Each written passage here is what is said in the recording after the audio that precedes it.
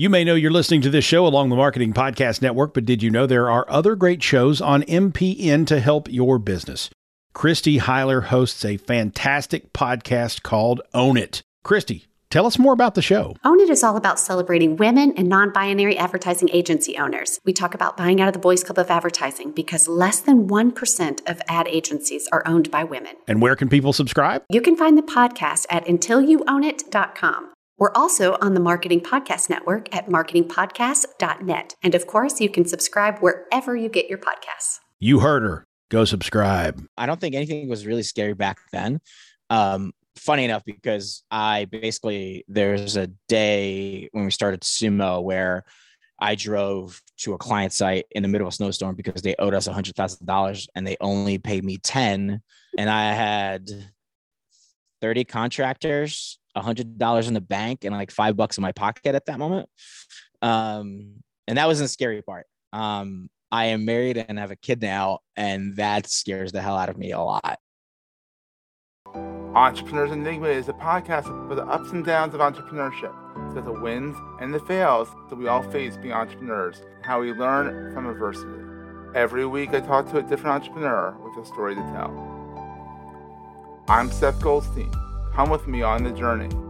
This is Entrepreneur's Enigma. Let's get started.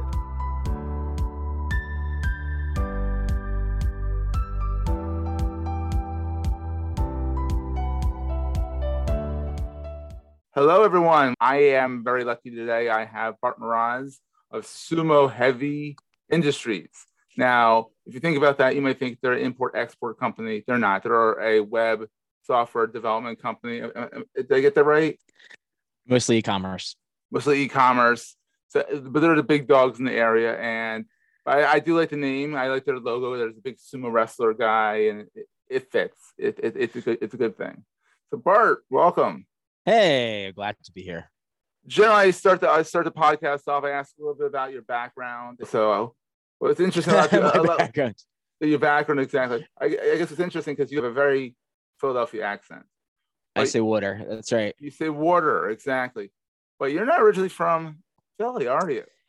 I am not. I am originally born and raised in Poland. I've lived here for 30 years now. So I immigrated when I was 12. Right after the German Wall fell in 1989, and I immigrated in 91, 92. You get the hell out of Dodge as fast as possible. Yeah, well, there's a lot of backstories and stuff like that to it. My parents actually immigrated in the 1980s here, and then eventually I came over. It was just a lot of background. There's just so much behind that I'm sure things were complicated. Don't really just a little bit. Imagine that. Yeah, I mean, because Iron Curtain falls in 89. You know, just getting before the curtain, getting around the curtain was hard enough. You know, it's a nightmare. It's funny enough. I mean, when I was like about a year or 2 years before the curtain fell or the wall fell, you were able to go between the two pretty easily back then, relatively easily. So we used to go to West Germany a lot, back and forth. So it's definitely, you could see the signs of falling or going away, which is great. Exactly. So you came over here in 91, 92. You immediately picked up the Philadelphia accent. For better or for worse, you started saying water. And so where did you go to college? I went to Temple. I applied to about 3 colleges. This was the only place I wanted to go to. Multiple reasons. They had a program I liked. And 2, I needed to pay college pretty much myself. So no loans, no nothing, just work my butt off. And it's a state-funded school, so it was, sort of pricing-wise was good. So, but Temple in a Philly area is pretty good school. So you got out of college, and did you immediately start on your entrepreneurial journey, or did you work for companies? How'd that go? I started my entrepreneurial journey in high school, man. Between slinging candy to fake Oakleys to just about anything. Paper routes, grass cutting, snow shoveling. It's just always been the hustle in me. Just always did it. College, did tons of things. Not only, I worked like 2-3 jobs just to pay for college. And then inside of the school for a while. So that's part of it. Grew it to the largest there was. plenty of money in the bank, like fundraising, all kinds of stuff like that. And then always had internships in between school and summer stuff. And mine were like non-traditional. Everybody went into big firms. I went to tiny firms. I actually worked on, if you're around New York, Path, which is a little train because Jersey to New York. The screens. It's sort of like Patco. Yeah, just in New York. The screens that tell you time and where the train is, stuff like that. I worked on that for a very long time, which I have some crazy stories from those days. I graduated in 2001, took a job in Conshohocken. Remember where the Beehive used to be? Yeah. So I was working inside there for a while, and I was doing technology consulting for credit unions and banks. We had a little smaller farm that just kind of worked for those kind of things. And then 9/11 happened. And then everything financial went belly up. Took me from right before Christmas to about February to find a job. Found a job in Cherry Hill, working for a travel agency and meeting planning place, which I have tons of stories for that one too. Lasted about 4.5 months and then quit and started my first company, Bart Management, which was a consulting firm. And I was trying to do like desktop support for small businesses. One of my friends got me into Innovation Philadelphia, if you remember that world. And then 2 weeks later, they hired me. And I couldn't say no because the salary was great. Benefits were awesome. And it just kind of worked out that way. So I worked there for exactly a year. That was my last full-time job. And then that's when Sumo started, right? No. I was still consulting, was doing that work. About that time, Indie Hall started going on. So Indie Hall, yeah.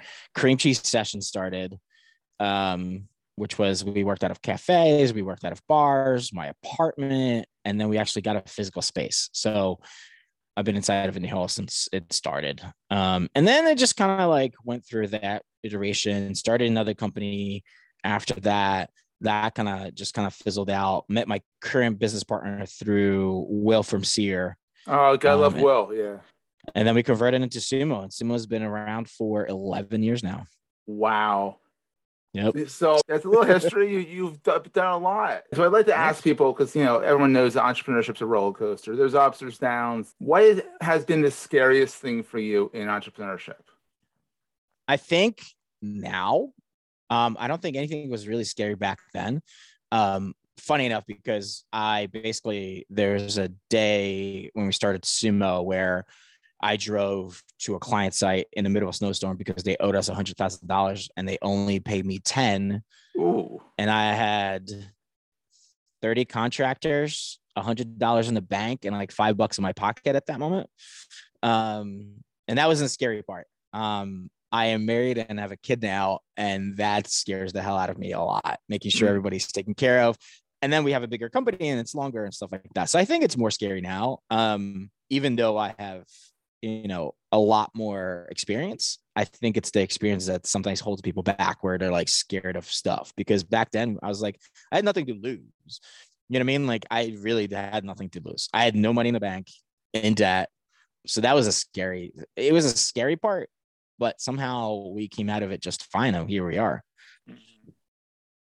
As well. So what's the most fun thing about being an entrepreneur? I mean, that's the more fun question. I'm going to phrase it really weirdly. I think there's moments in time where I'm like, screw this. I'm going to go take a full-time job. And then I look at some of the largest clients and how we work with them. And I'm like, I could never work at a place. So just having that adjustment where I can adjust whatever I want in the company. I have a business partner, so we work together on those kind of things, and it kind of keeps you grounded. But you can adjust to what you want to do. If one day you want to, be somewhere else or do another job or something like that, you can just do it. So that's the fun. I've always liked consulting businesses. We've built tons of products for clients, but for some odd reason, it keeps me in check of not trying to start other things because clients are interesting. You know what I mean? It's a weird sort of way of looking at it. And people, think that I'm crazy for liking client services. But I like it. Hey, You like what you like, it pays the bills, and that's the key, Yep. And so COVID hits, and you guys were all in person at that time, right? No, Right, only okay. out of 30 people, only 9 were in the office all the That's not time bad. because we're all based out of Philly. The rest of us like all over the place. And we moved around. We moved from, we started a company in Philly, moved to New York for a bit, come back to Philly. So we have people that work from home. We have people overseas, and we have clients all over the place. So COVID hit, it didn't really change much for us. Yeah, we were always a remote company. We kind of knew how to do that really well. Don't get me wrong, I miss people. I'm actually in my office right now recording this, and I miss having people around. But we've coped with it for a very long time. We kind of know how to do it. It sucks because I like hanging out with people, and I need that. But rest of the crew is just great about it. It's tough, but we know how to talk to each other, and we check in on each other all the time. So that's always a good thing. So COVID hits, you guys are kind of ready to rock and roll still. You don't really skip a beat. And so last year, how's that been? Well, last year was great. When it hit, I just came back from a conference. It hit. We were going, if we can do status quo for the year, it'd be good. We probably had the best year ever. Adjustment is a little bit, but other than that, we work with e-commerce brands, so all that has changed. I think this year's a little more tougher from a perspective of supply chain for our retailers, but for us, and I think what you look at is hiring good talent all over the world. It doesn't even matter if it's here or not. It's tough to get anybody anywhere. Because the problem is, in my opinion, is that all these companies that wanted to go digital transformation for like a plan for 10 years, all of a sudden had to do it in 6 months. So everybody's hiring everybody they can, which is tricky, right? Salaries are crazy, and it's kind of shortage everywhere. Yeah. So you're growing though, which is good to hear. Yeah. Growth is good. We're trying to figure out, kind of navigate the hiring against trying to like change our services a little bit to be helpful to clients a lot better, so that they can do work with what they have, without trying to go crazy of hiring people internally. And that's sort of where we shine right now, is helping clients to be more productive and process oriented, so that they can do better with less people, because it's tricky, right? We've been always doing that. We're just more targeted now than anything else. Absolutely. So Bart, where can people find you if they want to connect with you online? Like, what's the best place for them to find you? SumoHeavy.com. Sumo Heavy on every single social media. Bart Mroz on just about everything. So you can find me there. I'm easy to find. And if you want to email me, it's Bart@SumoHeavy.com. Bart@SumoHeavy.com. Well, Bart, thank you so much for coming on and sharing your journey. It's been a heck of a journey, to say the least. It's been something, and it's still going. Thanks so much for being on the program, and we'll see you guys next week. That was a great show. Hey, if you're enjoying Entrepreneur's Enigma, please give us a review on the podcast directory of your choice. We're on all of them, and these reviews really help others find the show. Also, if you're getting value from the show and want to buy me a coffee, go to the show notes and click on the link to help me stay awake while I bring you more great episodes to your ears. That's in the show notes, and I look forward to the next episode. Take care, guys.